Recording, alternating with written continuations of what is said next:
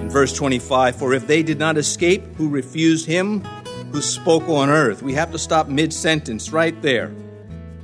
If they did not escape, that's the Jewish people. He's writing again to Jews, to Hebrews, Christians, Christian Hebrews. And he's saying to them, okay, words come to me. Some of you are thinking about leaving the faith, going back to Judaism. If you do that, you will not escape judgment. You will be judged with the unbelievers.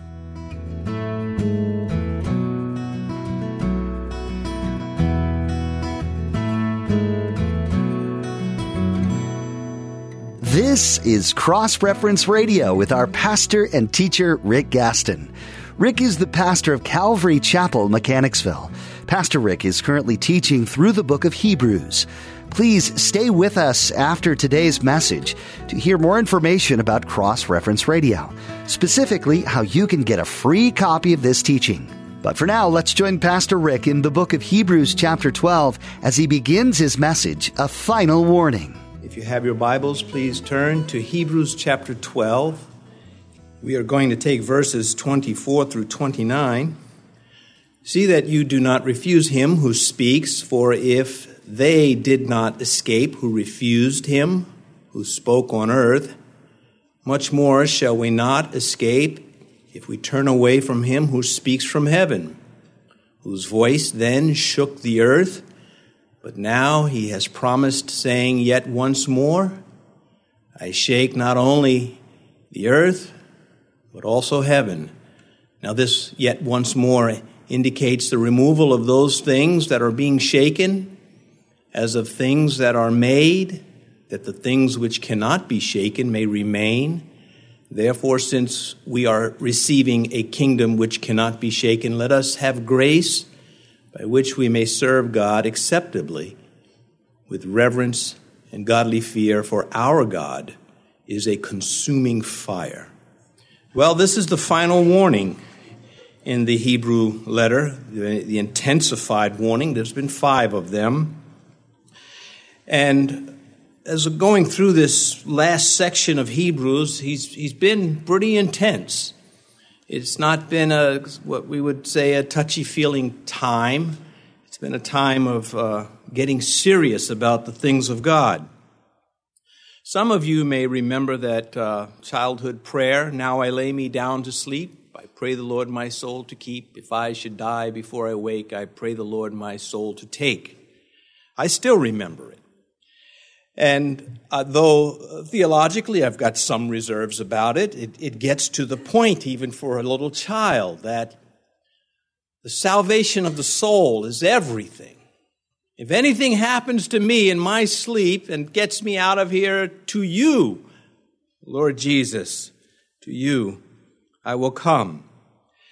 And that is what this Hebrew document has been all about. What happens to you after you die?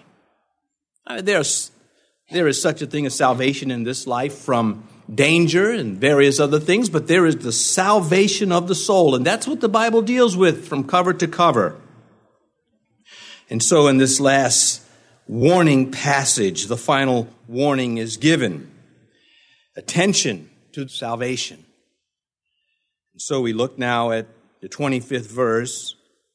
And there's quite a bit here, and we need this. We need intensification or intensified presentations of God's Word, or else we'll tend to go with the sections that make us feel good without getting work done. And we need the work done. Verse 25, see that you do not refuse him who speaks, for if they did not escape, who refused him who spoke on earth, much more shall we not escape if we turn away from him who speaks from heaven. Well, regardless of what some might think or want or say or teach, people can sour when it comes to Jesus Christ. They can be in love with the Lord for a long period of their life, and then they can sour. This is something that happens. It should not terrify us, but it should certainly be a concern or something we are aware of. King Asa, we'll be covering him again. He was a king that started out well, serving Yahweh in Israel, And towards the end of his life, he soured. He did not depart from the Lord, but he was not as passionate in his faith and attentive to his responsibilities in the faith as he once was. Then there is the prophet Balaam. Balaam was an apostate. God spoke through Balaam. God spoke to Balaam, gave him miraculous signs, and Balaam threw it all away because of his greed. Peter said he was insane, the mad prophet. And then there, of course, we all know Judas Iscariot. But then there's Demas. Paul wrote, Demas has forsaken me. You can hear Paul's heart break. Demas forsook me, having loved this present world. So, these warnings that come to us from Scripture, they're not to be passed over because they make us uncomfortable. They are to be examined, embraced, so that we can benefit, so that we do not sour, but remain strong in the faith. And so, this intensification where he says, see that you do not refuse him who speaks. Well, he's talking about God speaking. He is linking it to their history as a people, what we know to be in the book of Exodus, at the giving of the Ten Commandments, at the giving of the law. And this was a drawn-out event. When God gave the law to the Jews, it was not an instant thing on one day. It was over a period of time. In fact, one segment of it, Moses is up on the mountain for 40 days and 40 nights. We read this in Exodus chapter 20 and verse 19, on the heels of the Ten Commandments. The people, then they said to Moses, you speak with us, and we will hear, but let not God speak with us, lest we die. And Moses said to the people, do not fear, for God has come to test you, and that his fear may be before you, so that you may not sin.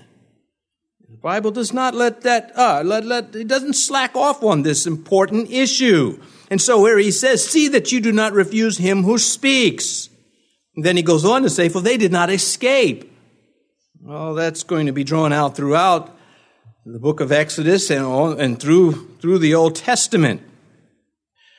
In Hebrews chapter 1, the writer began this letter by saying, God speaks.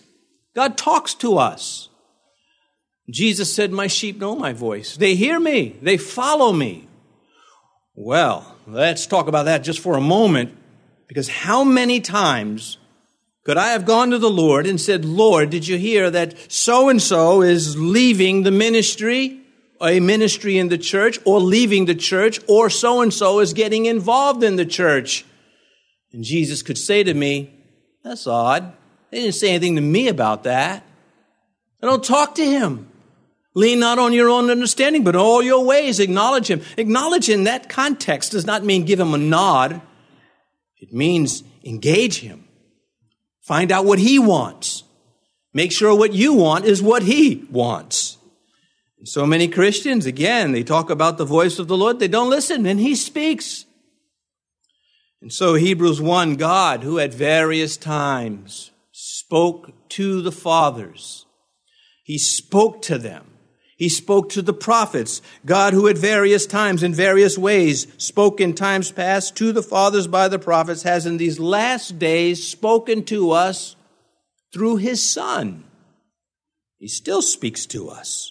Never in contradiction to the Scripture. That is a critical point. There's no private interpretation. We all have the Word of God. And when someone claims to speak on God's behalf and it contradicts Scripture, they're not speaking on God's behalf.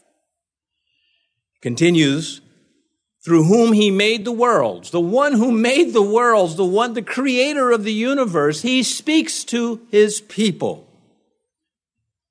In the Scripture, there are over 783,000 words. I would say God speaks. We often hear in Scripture, thus says the Lord. So when he says, see that you do not refuse him who speaks, it's very serious business. God can be known. It is all there to know if you will come to the text and then act upon it. Not cherry picking your favorite passages, the feel-good verses. That is a recipe for destruction. If you are a Christian and you're only interested in those passages that allow you to walk away feeling good about yourself, you are in trouble. It is the whole Word that makes the Christian whole. Paul wrote to the Corinthians, he says, "For since in the wisdom of God, the world through wisdom did not know God, it pleased God through the foolishness of the message preached to save those who believe." Not through the preaching of foolishness, but the world's perception of a foolish message. It says, "For since in the wisdom of God, the world through wisdom." You see the contrast. God's wisdom is the world's wisdom. The world, by definition, is mankind apart from God, doing their thing apart from the true God. They will never discover Jesus Christ through human wisdom. Man cannot stumble into salvation. It is divine revelation. It is an act of God. Jesus said, "I will not leave you orphans. I will send the Comforter."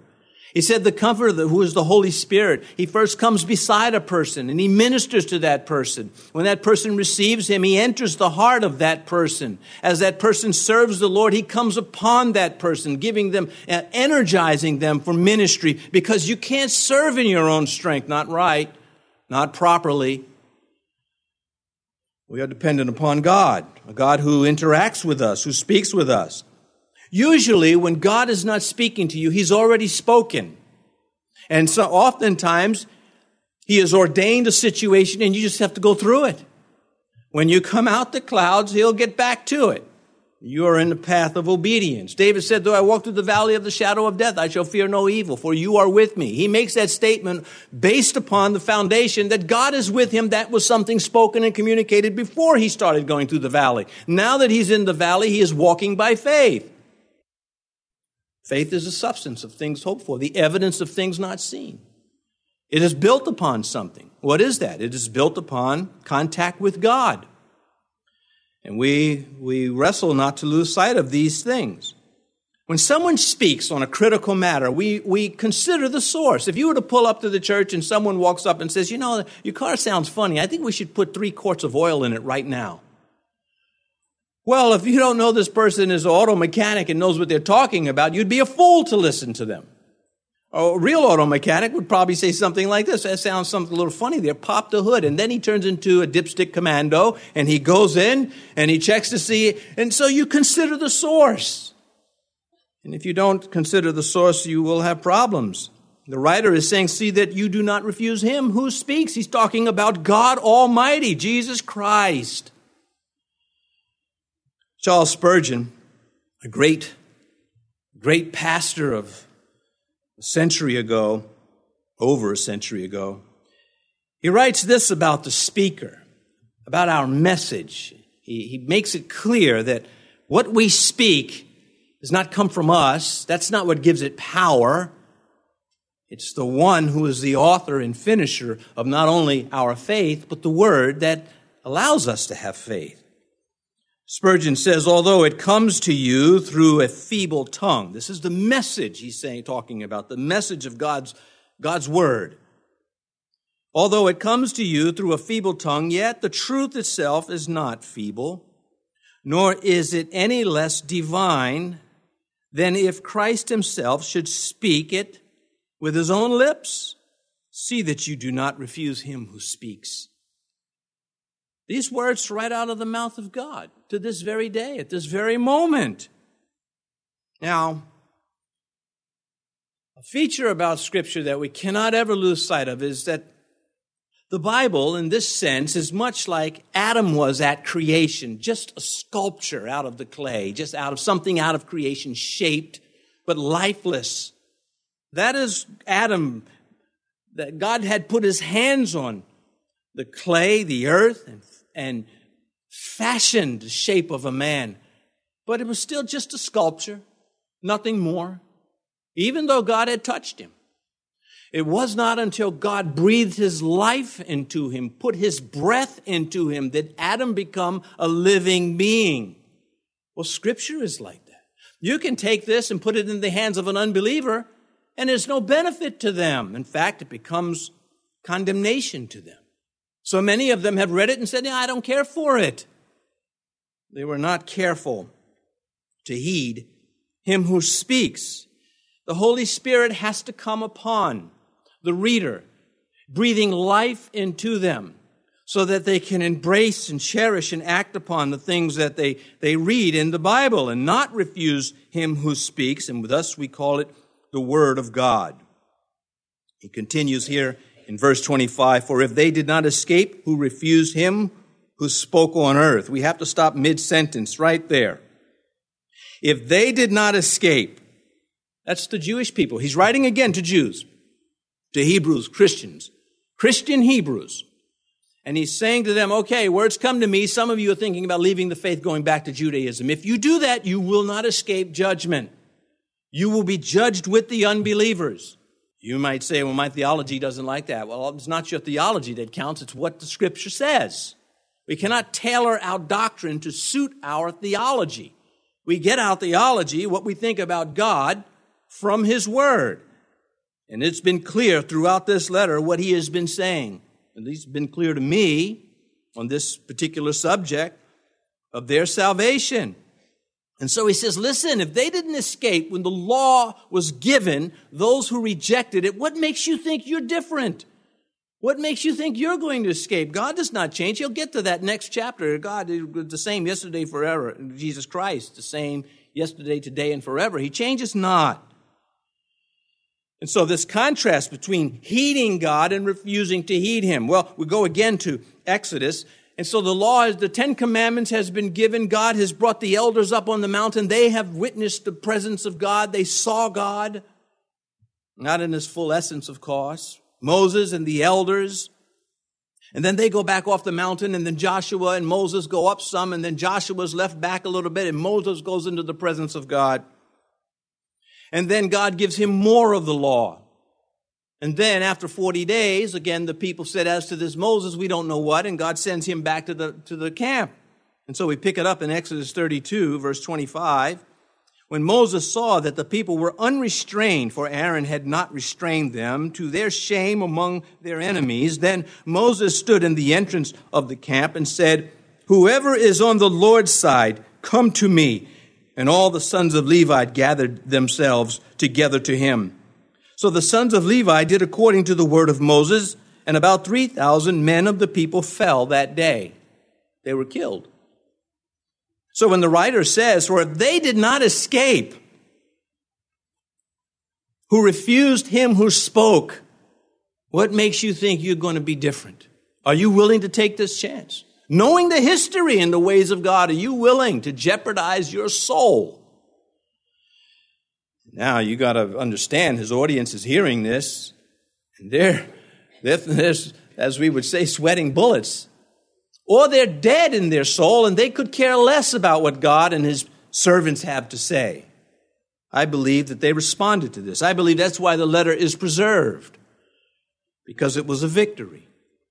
He continues in verse 25. He says, much more shall we not escape if we turn away from him who speaks from heaven. He is relentless with this. He's been hitting it all the way through. I mean, chapter 6, he slams it, and he comes back again and again until, again, the final warning. When pastors, hopefully, make points, sometimes, sure, other pastors can overdo it. The tendency is to say, oh, he's on his hobby horse. Well, why is that? Where did he even get the hobby horse? Why is he on it? Because it's something he's after that God has put on his heart, hopefully, ideally speaking. There's a critical point that has not been registering, and he's trying to drive it in. That's what the writer to Hebrews is doing with them. That's why he has hit this 5 times with, again, critical warnings.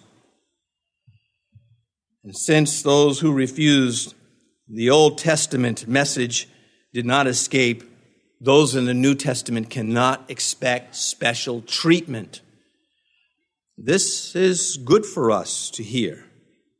Refuse Jesus Christ, and you reject the highest possible authority there is to reject. Matthew's Gospel. Therefore I say to you, Jesus speaking, every sin and blasphemy will be forgiven men, but the blasphemy against the Spirit will not be forgiven. I mentioned earlier that the Holy Spirit comes beside you. and he becomes beside a lost soul and he begins to share Christ. If that soul should say, I don't want to hear it, get away and don't come back, and that soul perishes in that state, there's no forgiveness for sins. And there's a message that I've been thinking about, but again, I can't share with that unless the Lord opens it up for me, but it's been concerning the rapture. I don't think Christians should let it get out of hand wanting the rapture, and here's why. I'm not saying we should shut down to it, of course not. We should have this expectation and excitement for it. Jesus left that with us, but at the same time, it has to be balanced. It has to be balanced with we have work to do, and we're not looking to get out of work. We're looking to save lost souls. We know who they are, many of them. We know family members, loved ones that are lost, and we want time to reach them. That balances out. You have to have a purpose in life. You have to have a meaning, even in Christ. If you're just kind of, wandering along, that's a tough way to live. There's a better way. Purpose. Focus on something. Understanding that what you are doing is leading to something that is worth doing. Who wants to do something that's not worthwhile? This is one of the reasons why I get so irritated when people expect pastors to just check a box, but they really don't need him or want him there. But just check the box. I don't like, sometimes you have to because the immature state of the believer is not worth irritating. But other times, you want to say, listen, this is not real stuff. This is not real ministry. Let's not waste our time with this and let's move forward. Because the things that we handle are very serious. And we understand the judgment of God. Again, another Spurgeon quote.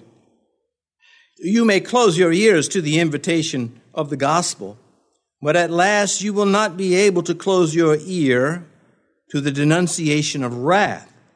If you will not come to hear of Christ on the cross, you must one day see for yourselves Christ on his throne. Now, I'm going to use a verse or two to tell you where he got that from. And, when Spurgeon preached these things, many people were coming to Christ. They weren't coming to the Metropolitan Pulpit or the Metropolitan Tabernacle there in London just to have a good time. They were hungry for God. You can go to the bookstore and you can find the book that is a journal, actually, that documents what the people were going through and when they were exposed to the ministry of Charles Spurgeon, which was the ministry of the Holy Spirit. Hebrews 2, he says, how shall we escape if we neglect so great a salvation, which was at the first, began to be spoken by the Lord, and was confirmed to us by those who heard him? How will we escape? Again, he's talking to the brethren. He calls them that. He says, brethren, if you walk away from the faith, how are you going to escape? And so when Spurgeon makes the comment, when he says, if you will not come near the cross of Christ, you will come to the throne of Christ. He's talking about the great white throne. Revelation 6 shows us what's happening with, we hear this nowadays, the masters of the universe. All the big money and the big decision makers of the world getting together and sort of steering humanity in whatever the course and direction they want to steer them in, or at least making an effort to do that. Well, Jesus addresses that. In Revelation 6, and the kings of the earth, the great men, the rich men, the commanders, the mighty men, every slave and every free man hid themselves in the caves and in the rocks of the mountains, and said to the mountains and rocks, fall on us and hide us from the face of him who sits on the throne and from the wrath of the Lamb. For the great day of his wrath has come, and who is able to stand it? No one. A stern warning from Scripture. Final warning. Revelation 20, then I saw a great white throne, and him who sat on it, from whose face the earth and heaven fled away, and there was found no place for them. See, we need this. We have to be jarred back into this. And well, that's right.